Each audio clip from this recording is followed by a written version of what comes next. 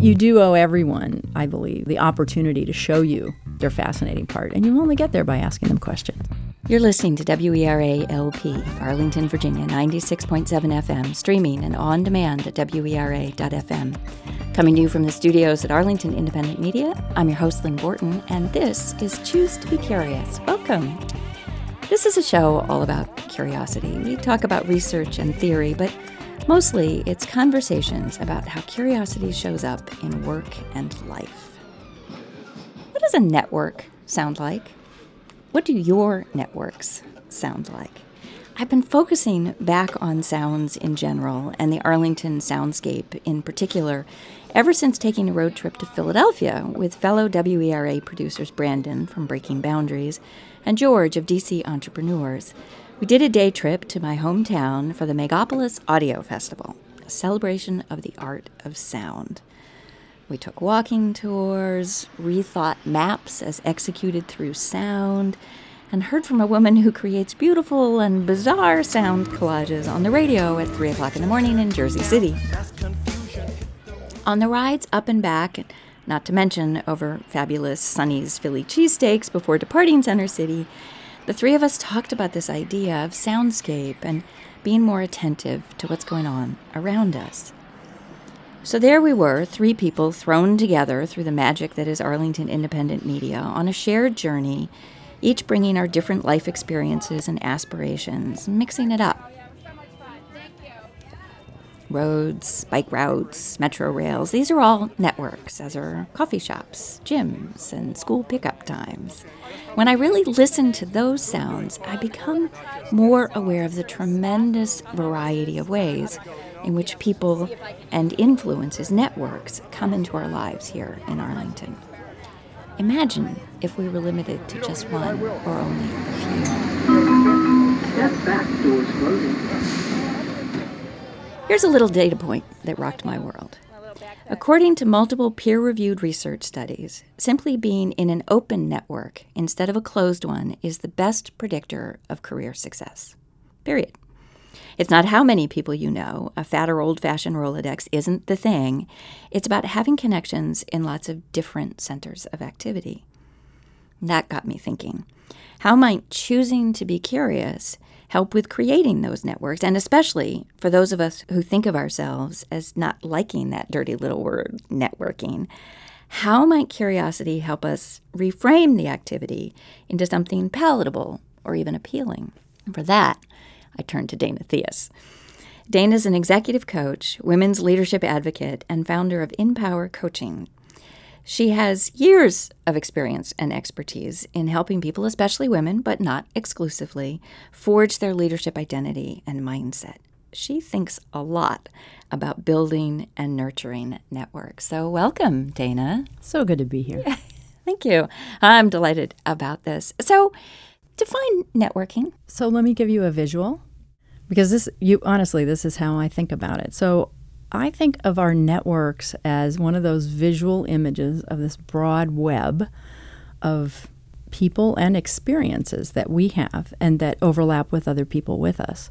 And if you take a step back and you just start, thinking, okay, who do I run into at the soccer game? Who do I run into at the PTA? Who do I run into the office? And you start kind of just drawing that picture in your mind, and then who do they know and who do they know? Pretty soon you're sitting on this broad web of people, some of whom you can identify and some you can't.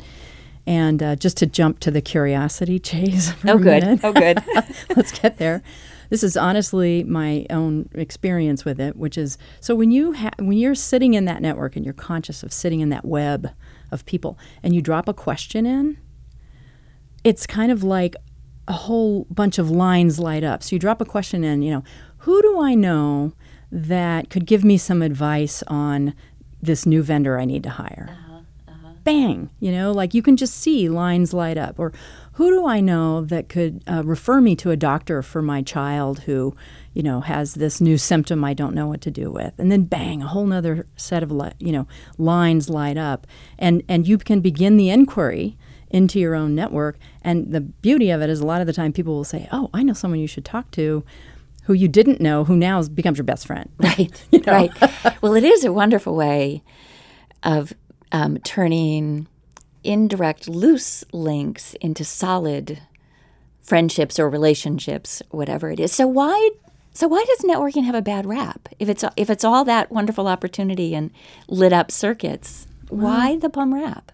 I think that when we don't feel pressure, it's fun. You go to the soccer game, you go to my favorite one was always in a large office building. They have birthday month cakes, and you show up, and maybe you meet somebody on a different floor you didn't know. No pressure, right? Right. Then it's fun. You're eating cake. You're watching the soccer game. You're kibitzing.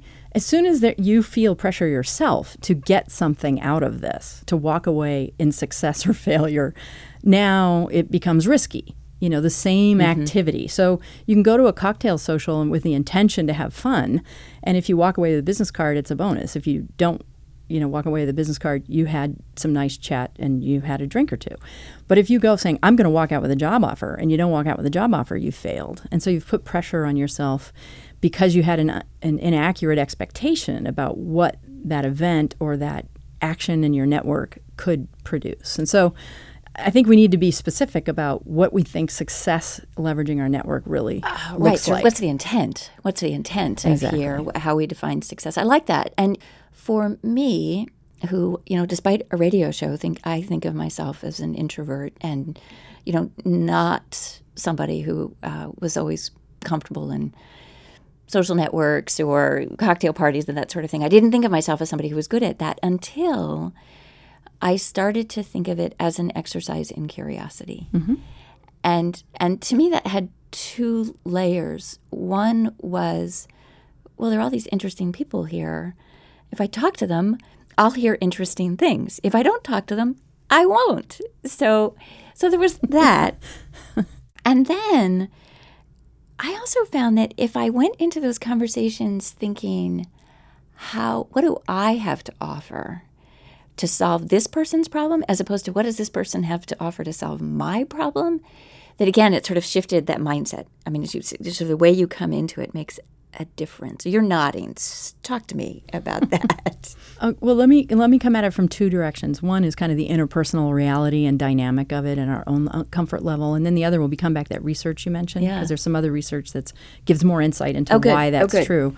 And so on the interpersonal dynamic, like I said, if we walk in feeling pressure to meet our best friend or to meet the love of our life or to meet our next boss or something like that, that the odds aren't always great that we're going to succeed. And we feel a lot of pressure to say exactly the right thing when we don't even know the right thing to say to this person because we haven't asked them who they are and what they do, et cetera.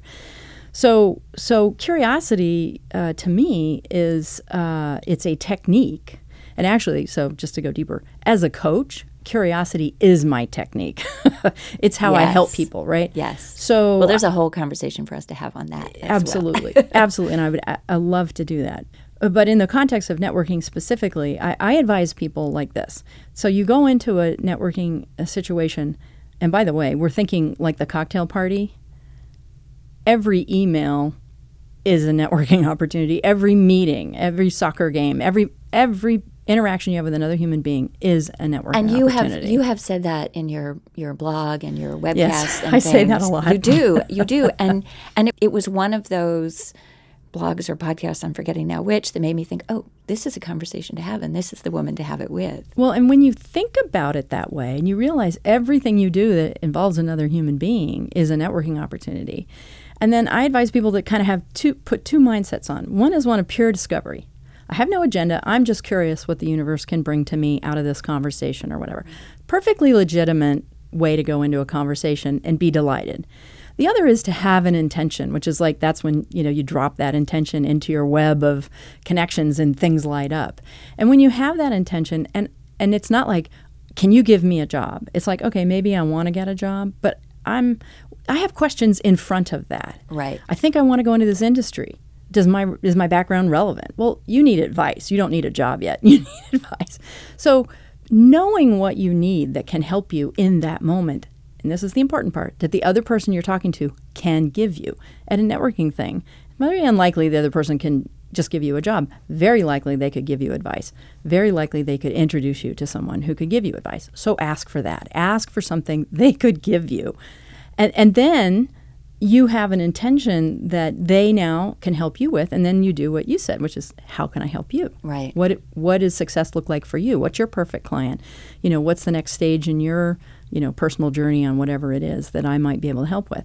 Now you've just set up a conversation, right? And there's no pressure for anybody to do anything except help each other. And that's how genuine networking connections happen. And they do happen on the soccer field. They do happen in the elevator and on the metro and, all these different places. So I always advise people, know what you're in it for. Are you in it for discovery, or do you have an intention? And if you have an intention, understand what it is for you.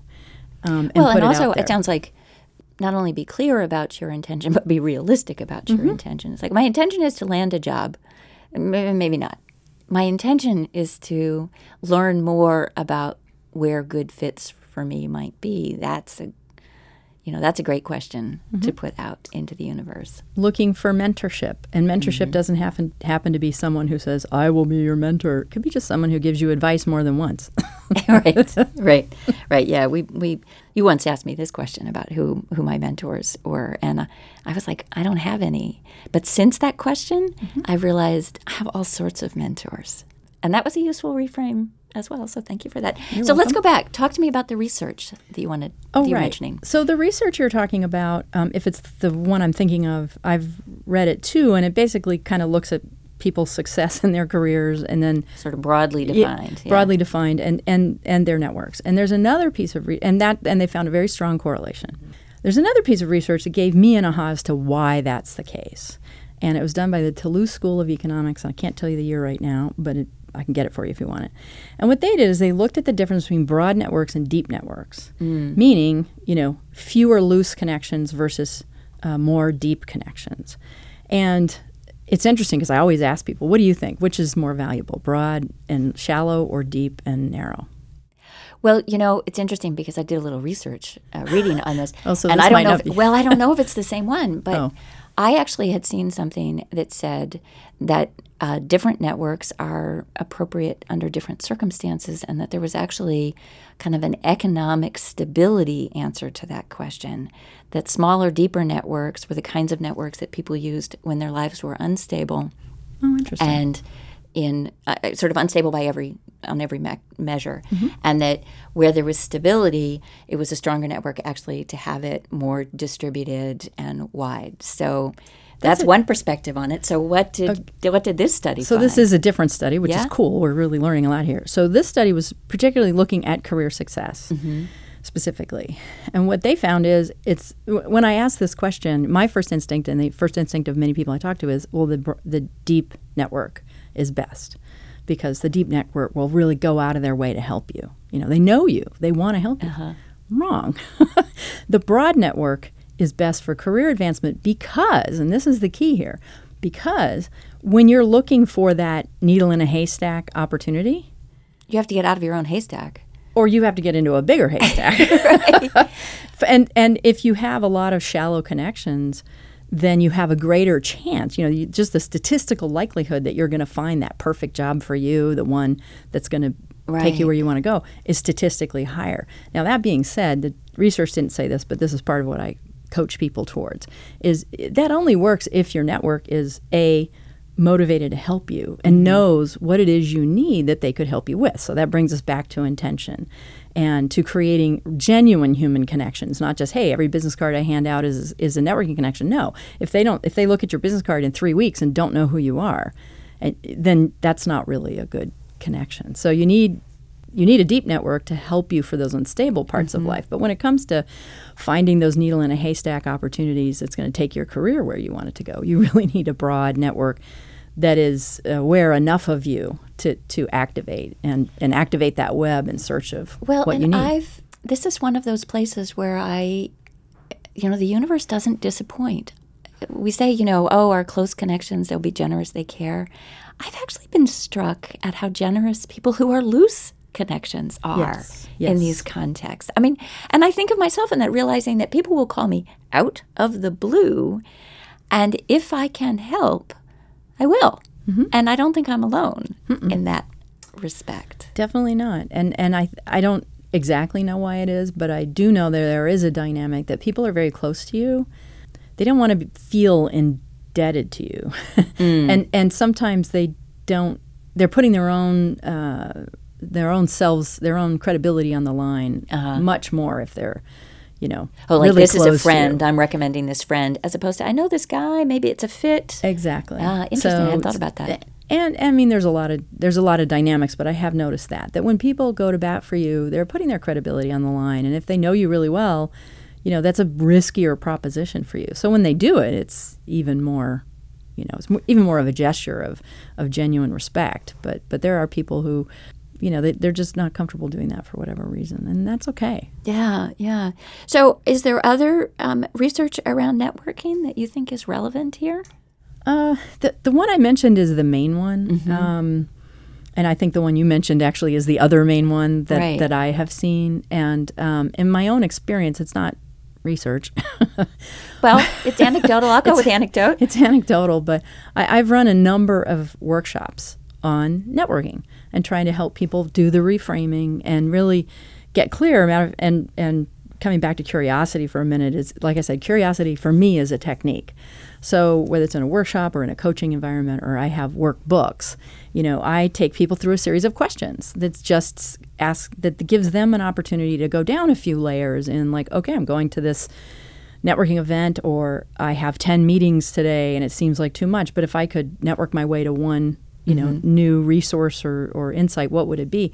And all of a sudden, when they flip it and they start asking themselves the questions I'm planting with them, they get really excited. And part of the reason of finding those questions that give you energy is then you go into a communication with another person with this new level of energy and excitement because you're hunting for that needle in a haystack. Right. And so I use it with people to help them find the thing they have energy around, the search, the inquiry, the quest they have inquiry around that kind of fuels them through those other parts that they don't think they enjoy. And they come back and they go, wow, I've never experienced networking is so fun. And sometimes we do speed networking events in a workshop where tell you me just about those. Divide the group in half and put an inner circle and an outer circle. And everybody spent 5 minutes thinking through, well, if there was one thing I could get help with right now, I need advice on this, or I need a resource on this, or I'm looking for a website with this, what would it be? And they go around the table, in pairs, and I give them like 2 minutes each, and the room's buzzing and everybody's loving it. And at the end,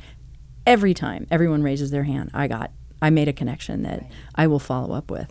And it's a constructed curiosity session. Right. It's constructed curiosity networking, but it helps people understand if I just bring my questions into an interaction with another person, I'm probably going to get some. Well, and of course, valuable. from my perspective, from the perspective of this show and this idea about choosing to be curious in whatever the context, sort of making the decision that there's opportunity in the unknown and that's not intimidating, that doesn't have to be alienating, that can be fun. My shorthand is to think, how might I? Mm-hmm. Because then it sort of sends me on a treasure hunt. Yep. And to me, that really, that like turned the corner in terms of how I think about it. Well, I really would love to do another show on that because that's a whole nother way of activating yourself and other people. I will say, too, something else I wanted to say, too, about networking specifically is that you can use this curiosity technique as a way of surviving difficult conversations, or you get stuck with a dull person, or you go into a room and you don't know anybody and you've got those anxieties. And the two techniques I always give people, and it works so well.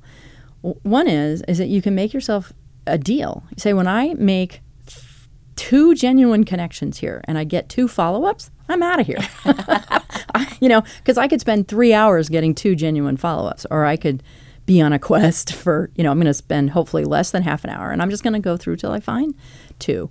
And you kind of construct this, but then you're on that treasure hunt with the people there. Right. And sometimes I like that. Yeah, it works really well. Yeah, and then it does. Sometimes you say, I want to be out of here in half an hour, and 3 hours later, you're still having a good time, and that's good too. Maybe you have 5 genuine connections to follow up on. Right. But the other thing is sometimes you'll get talking to someone who is on the outside, you have nothing in common. You feel like they're kind of dull. You don't want to be rude.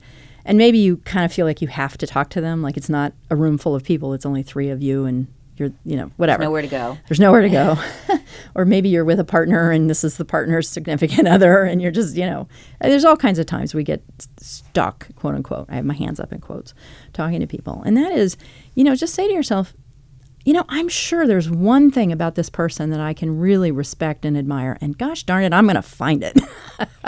And then you go into the conversation completely differently. And you ask a lot of questions, and a lot of times you make a really deep connection, and maybe you do come to find that person's not as dull or unconnected as you thought. Abraham Lincoln has a line about this. I'm not going to get it right. It's like, I don't like the man, I must get to know him better. And that's good. I think that's really interesting. Like people that I'm inclined to think, oh, I don't know, kind of dull. And it's like, you know what? That's because you haven't asked the right question. You haven't dug in enough. Yeah. Because you discover some of those sleepers, they're some of the most interesting conversations. I can tell you for a fact that as a coach, everybody is fascinating. Mm-hmm. But not everybody is used to being told or responded to as fascinating, and so they don't put their fascinating part out front. And with a little bit of effort and an open heart, you can get to that really fast. Now, there are people who won't turn that around. They won't find the fascinating part of you, and that can get dull and tiresome, and you don't owe those people anything. Your time. And your time. Right. But you do owe everyone, I believe, the opportunity to show you their fascinating part. And you only get there by asking them questions. And even more than asking questions, being genuinely interested in the response, being genuinely curious about what's in there, because they know that. And by the way, in terms of networking and making people want to pick up the phone and talk to you when you call them 3 years from now, if you were genuinely interested in them, they're going to remember you. They're going to remember that you cared about them. And that's an equally important part of networking. Well, and that's, wow. Oh, this is going to be hard to cut this short. But that's a great, there's research actually that says if you're curious about something, you will remember better too. Mm-hmm. So, I'm sure. So if you generate curiosity in your conversation partner, they will remember you and remember the things about you. So sort of layers and layers of how curiosity is useful here. I love it. Well, and we should have a conversation about why some of us don't go straight to asking questions. Mm-hmm. There's a whole world out there about that too. But I find that, networking is one of those things we kind of like, do I have to do this? And if you just reframe it and go, I'm going to go find the most interesting thing about that person or the 2 people in that room that can help me, or, whatever you set yourself, your definition of success is both realistic and interesting to you. Right. Wow. Networking becomes a whole lot of fun. Cool. Thank you. So before we leave, I do my big jar of wannabe analogies, which I forgot today. So audience, when Dana walked through the door, I completely cold says, give me 3 random words. And she's like, 3 random words. That's what she gave me. So we're going to do analogies to 3 random words. So Dana, you get to choose which of those words you want to do an analogy to curiosity with. 3 random or words. With one of those words. Okay, well, that's super easy. Yeah, well, you get to choose. Random. Yeah, random. Yes. How is curiosity like random? So, to me, curiosity is the path through what appears randomness. So you go into something and it appears random, it appears chaotic. You can't find the pattern. You just start asking. You just say there is a pattern here. Gosh darn, I'm going to find it. Guess what? It's not random anymore. You find the pattern. So. That was easy. No, softball. Okay, so audience, I'm going to give you words. How is curiosity like words? And I will take 3. How is curiosity like 3? I actually like to look for things in sets of 3s as kind of a challenge to myself. So I'll make the analogy that curiosity is that same sort of thing as it can be a challenge to go and find things that relate to one another or that sort of open doors. That's as good as I can do for looking for the pattern. There you go. Same thing. Same thing. So thank you so much, Dana. And obviously, we're going to have to continue the conversation. That would be a blast. Good. Good.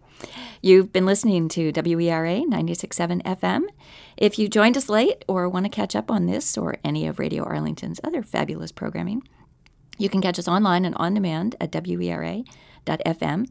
Take a moment to check out some of the very cool programming here at WERA.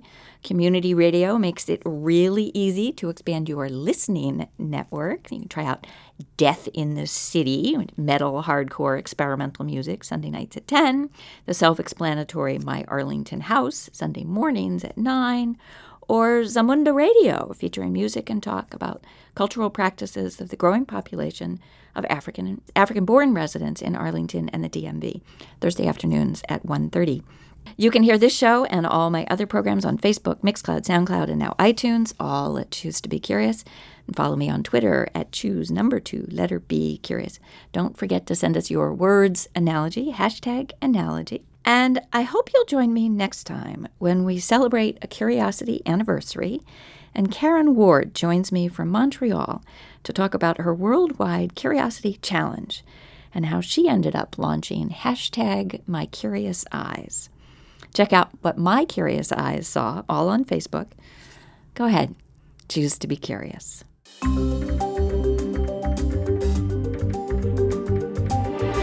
Funding for Choose to Be Curious on WERA 96.7 FM is provided in part by the Center for Parents and Teens, where families are strengthened through a connection built through positive communication, mutual understanding, and realistic expectations of one another. For more information, visit www.centerforparentsandteens.com.